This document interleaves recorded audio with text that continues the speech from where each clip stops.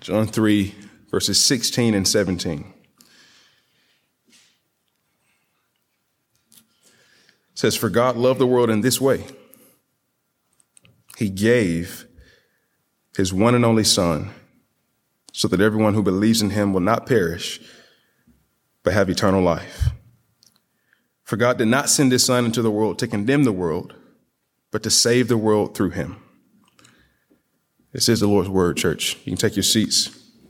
I ask you to join me for another moment of prayer.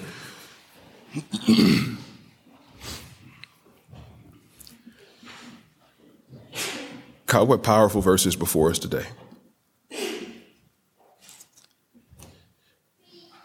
First off, that you love us. We who are rebels against you and your perfect will, you still have abounding love for. So much so that you were willing to give the ultimate sacrifice in Christ Jesus. You sent your Son. You gave him so that we who were foreigners and strangers, enemies with you, might have the chance of redemption and salvation and being made into sons of yours ourselves. God, I pray and ask that as we read these familiar verses this morning, that the familiarity wouldn't take away from the profoundness of them. I pray and ask that we'd have soft hearts and open minds to consider your word afresh today. That you in your kindness gave Christ, affording us the chance at eternal life through belief in him, affording us the chance to have salvation instead of condemnation. We rejoice in this, Lord, and I pray and ask that our joy in this truth would grow today. And if there be anybody under the sound of my voice that does not yet have joy in this truth, I pray and ask that the simplicity and the complexity of these verses would pierce their hearts this morning. Would you give them eyes to see its truth? Would you remove the scales and the veil from their eyes so that they might behold Jesus in all of his glory? By the weight of this great sacrifice, this great gift that we're given in him, weigh on every heart and mind in the room this morning. And God, I pray and plead for your grace to preach toward that end this morning. You know how desperately I'm in need of your help. As a mortal man, I stand with intentions to preach, but unless you do what only you can with your divine power, my preaching is pointless. And so, God, I pray and ask that you would take your word and that you would embed it into the hearts and minds of your people. Give me grace, Father. I avail myself as a vessel of yours, and I plead for abundant grace for the preaching of your word. It's for your glory, with dependence upon your Spirit, and in the name of your Son, that I both pray and preach. Amen.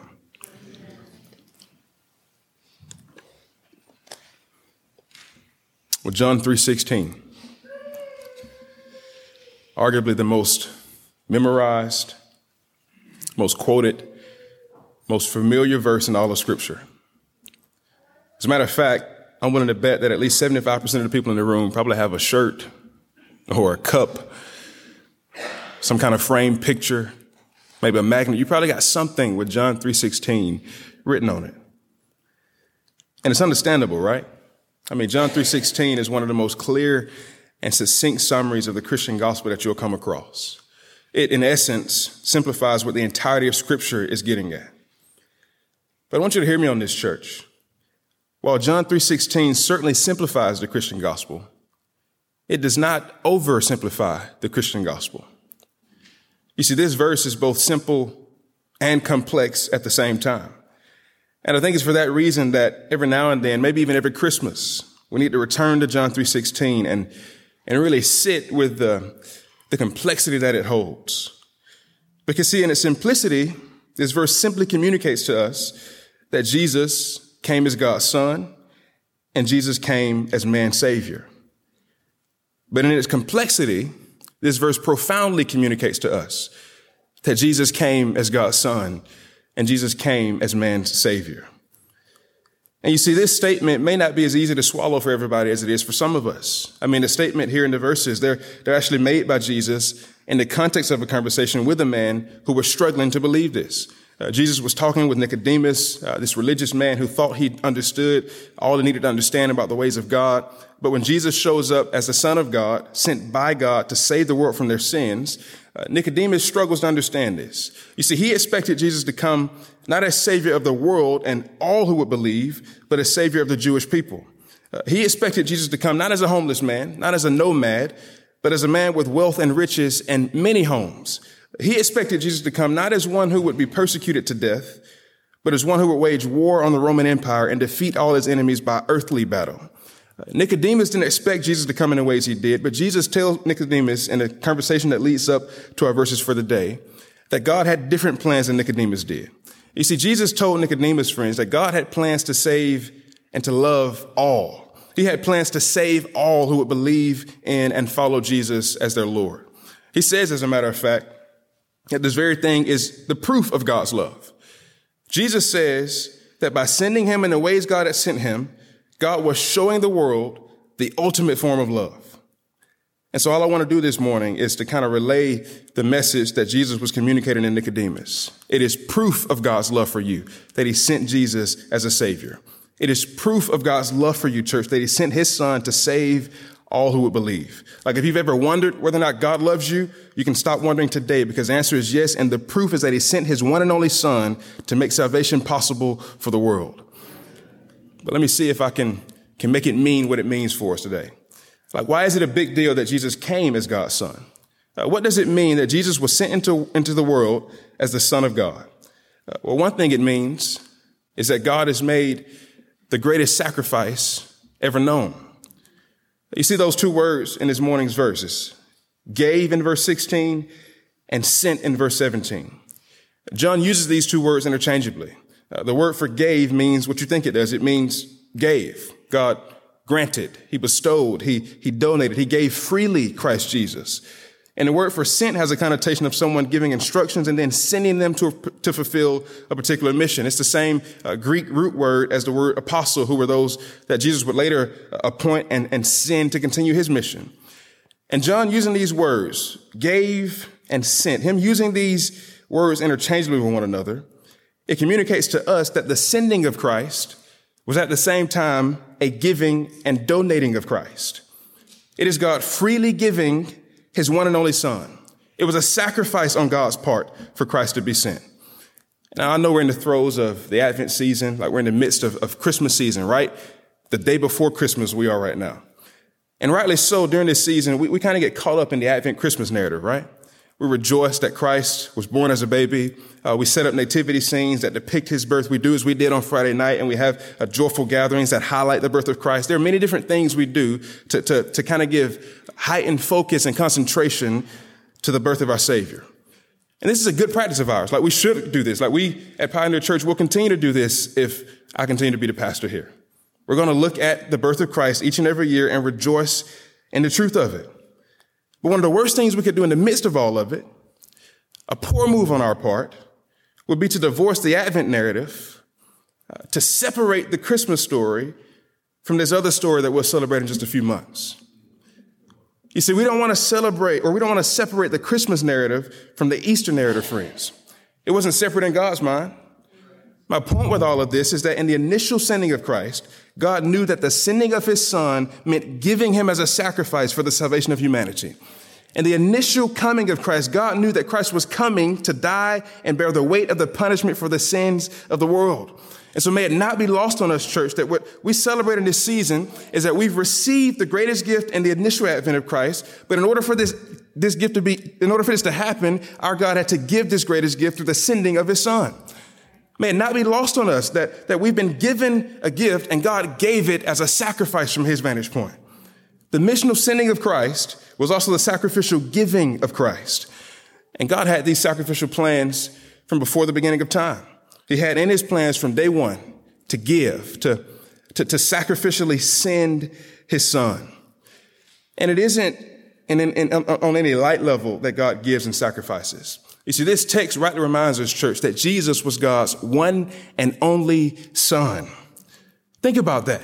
His one and only son, and he gave him for the sake of our salvation.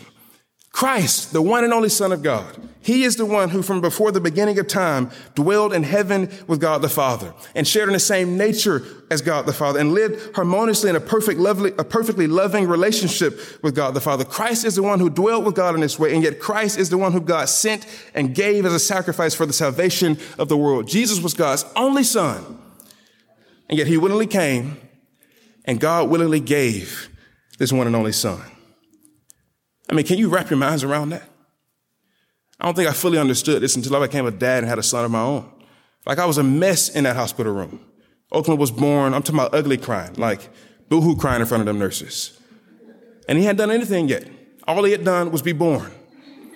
All he had to do was exist, and I knew this new radical love that I'd never known before. I mean, can you wrap your minds around it?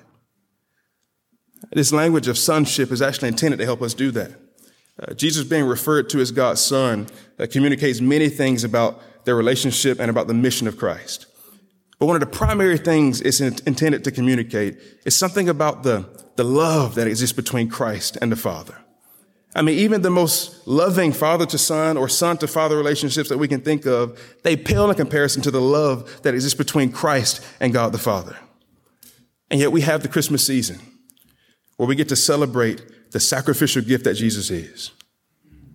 Can you imagine a one and only son being given as a sacrifice? There was one man who came about as close to knowing this sacrifice as any of us ever will. I remember Abraham from the book of Genesis.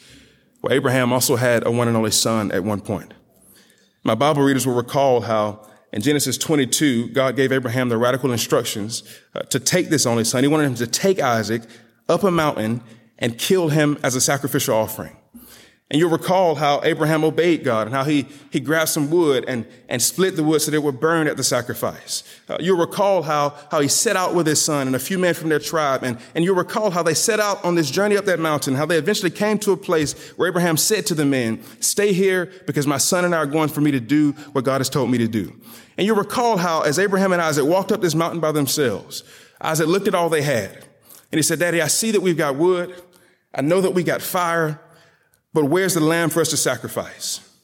And you ought to recall, friends, how Abraham replied by saying that God will provide the lamb for their sacrifice. And so they get up the mountain. Abraham ties his son up as he would a sacrificial animal. And the moment he's about to fully obey what God had told him to do, an angel of the Lord calls out.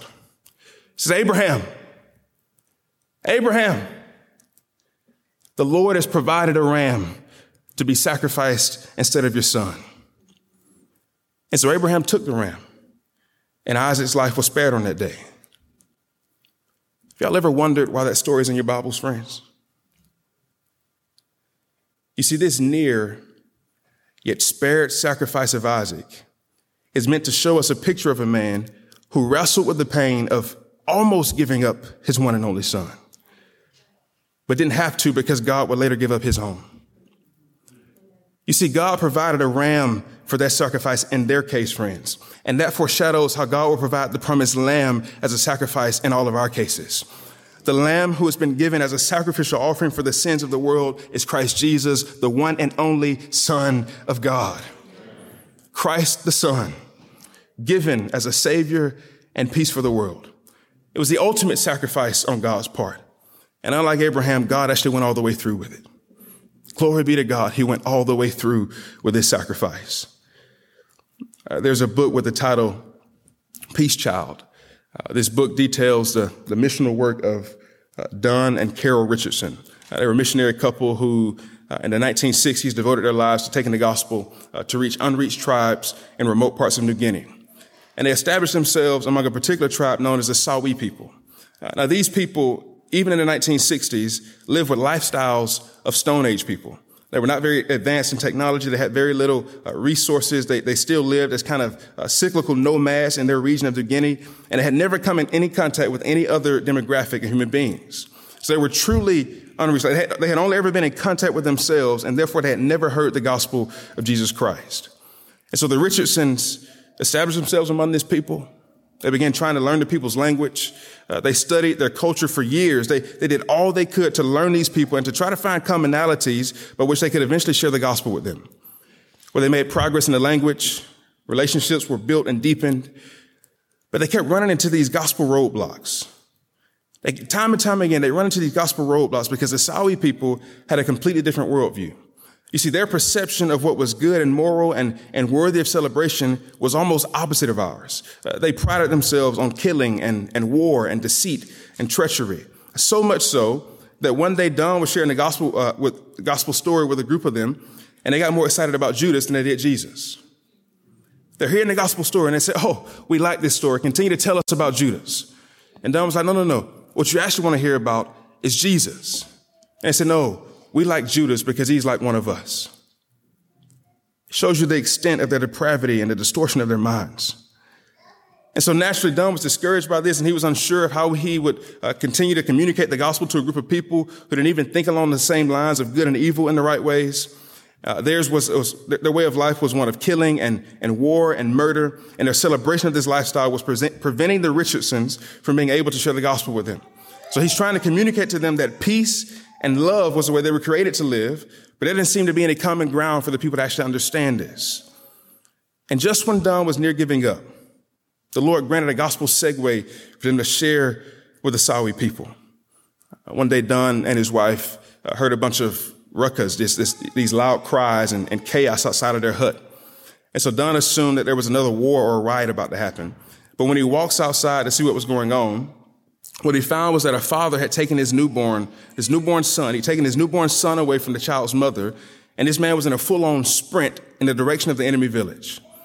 The mother's crying out behind him. She's saying, no, like, please stop. Why do we have to do this? He's my only son. Other people have multiple sons. Let them do it. Why do we have to be the ones to do this?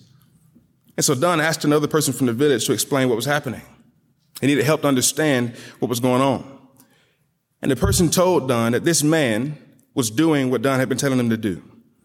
He says, you've been urging us to make peace with our enemies. Well, this is the sign of peace in our culture. He says, the ultimate gesture of peace to bring a newborn baby boy as a gift for your enemies. Well, that father eventually returns to the village. He doesn't have the newborn son with him. And then not long after, a father from the enemy village runs into their village to leave his newborn son. And as Don watched this happen before his very eyes, as he watched this exchange between these two enemy villages, he recognized that God had answered their prayers by giving a cultural example by which Don could share the gospel with the Sawi people. And so Don told these people that in an even more significant way, God had given a peace child. He told the people, friends, that God had given his one and only son. He told these people that God's sacrifice of his son meant that we who were his enemies had been offered peace with him. And then after some time of unpacking this truth, Sawi people started to get saved. Like they were being saved by the gospel because Don could now teach them that peace had been given through the offering of a son. And that's what I want to remind y'all of this Christmas Eve morning, church. Peace has been given to you through the offering of a son. Jesus is the Son of God who was born like us as human beings and hung for us as wretched sinners, but then rose ahead of us as a reborn, resurrected from the dead Son of God. I think Paul said it right in Romans 8, that Jesus is the firstborn of many sons. I think he said it right in Colossians 1, that Jesus is the firstborn from the dead. And I think he said it right in Romans 5, that we have peace with God through the Lord Jesus Christ. Like we've been made into sons of God and we have peace with God because of Christ, the original son who came to make peace and share his Father with us. And so be reminded this morning, church, that God has proven his love for you in this. He gave his one and only son so that you might have peace and be made into a son yourself. God gave his son, and Christ came as the Son of God. But what is the end result, right? Like, what's the end result of Christ the Son coming to us? I'm glad you asked that. It's a good question. It's the most important question for all of humanity. It's the most important question for all of our individual lives. It's a fitting question for us to think about on Christmas Eve and on any other day for that matter. What is the end result of Jesus, the Son of God, coming to the earth? The text tells us that the end result is that we can be saved. So Jesus came as the Son of God, and by so doing, Jesus came as the Savior of man. Look at the end of verse 16. God gave his one and only Son so that Everyone who believes in him will not perish, but have eternal life. Look at verse 17. God didn't send him to condemn the world, but to save the world through him. The beauty of these verses, friends, is that salvation is made possible through Christ Jesus. The sonship of Christ means that when he comes to hide us in himself and when he invites us to stand in his place, he is able to restore a son to father connection between us and God. That's what Jesus saves us into. He saves us back into the family that we left and abandoned in our sin. And notice how in verse 16, it says that this is for everyone who believes in him. This means that all who believe, like all who take up faith, that this true faith, God-given faith that Christ is the Lord and Savior from sin, can have him as their own Lord and Savior. And so if you're in the room this morning and you don't yet have Christ as your Lord and Savior, if you don't yet have this hope of eternal life, if you don't yet have the salvation that these verses talk about, I want to plead with you today.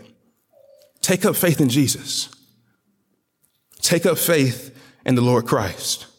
Repent from all things that dishonor and displease him and receive the gift of peace and restoration to your heavenly Father. You may think to yourself, well, you don't understand, preacher. Like I've done some pretty radical stuff. Like you just don't know what I've done. I don't think God would want me after all it is that I've done. And you're right. I don't know what you've done, but I do know what the end of verse 17 says. Jesus wasn't sent into the world to condemn the world, but to save the world. This means that it doesn't matter what you've done. Jesus wants to take your filthy deeds and save you from the eternal consequences of them. He came, friends, as the Savior of mankind. And this isn't just a reminder or news for non-Christians. This is also a reminder for Christians. You see, God's character, as seen in Jesus, is not best depicted as one who points a finger. His character is best depicted as one who offers a hand. He wants to pull you out of condemnation into salvation. I mean, the condemnation is already there, right? We do that to ourselves. We're born into sin. We're born with sinful behaviors. We know that we're sinners because of our God-given consciousness, and we're condemned by the fact that we sin in spite of what we know. The condemnation is already there. Like judgment comes by our actions alone. But redemption and freedom from this rightly deserved judgment and condemnation, that comes by the actions of Christ. He came as God's Son. He came as our Savior. And all who believe in him will not perish, but have eternal life. God tells us, church, that we can be saved from the punishment of our sin, but also saved to an eternity in heaven. Spared hell and given heaven. Spared the punishment of perishing and given the grace of glory. That's what Jesus came to bring. That's what he's coming back to finalize. You know that story about the Richardsons and the time they spent among the Sawi people is one of the most inspiring stories about the work of God in this current era of Christianity. I mean, many of the Sawi people have come to believing faith in the Lord Jesus Christ. And it all started with this gesture of a baby being offered. One of the more beautiful parts of the story is that the Richardsons got to tell the Sawi people about how final this peace that had been offered from God could be. You see, the Sawi people had, as a part of their custom and belief, this belief that the peace offering given through a baby boy only lasted for as long as that baby boy lived. And so if they offered a newborn baby, peace would be established for a time, but once that child grew up and hopefully lived as an adult and then eventually died, the peace between the two tribes would be broken. Well, the Richardsons got to tell the Sawi people that the baby boy named Jesus could offer eternal peace with God because he defeated the grave by rising to eternal life after death. Friends, the reason we can bank on the promise that all who believe in Jesus won't perish but have eternal life is because it's an offer of what Jesus already has for himself. The peace that the baby Jesus brought will never end because he is the peace offering that will always live. He came as the Son of God. He came as the Savior of man. He's coming back to usher us into eternal life. Let's pray.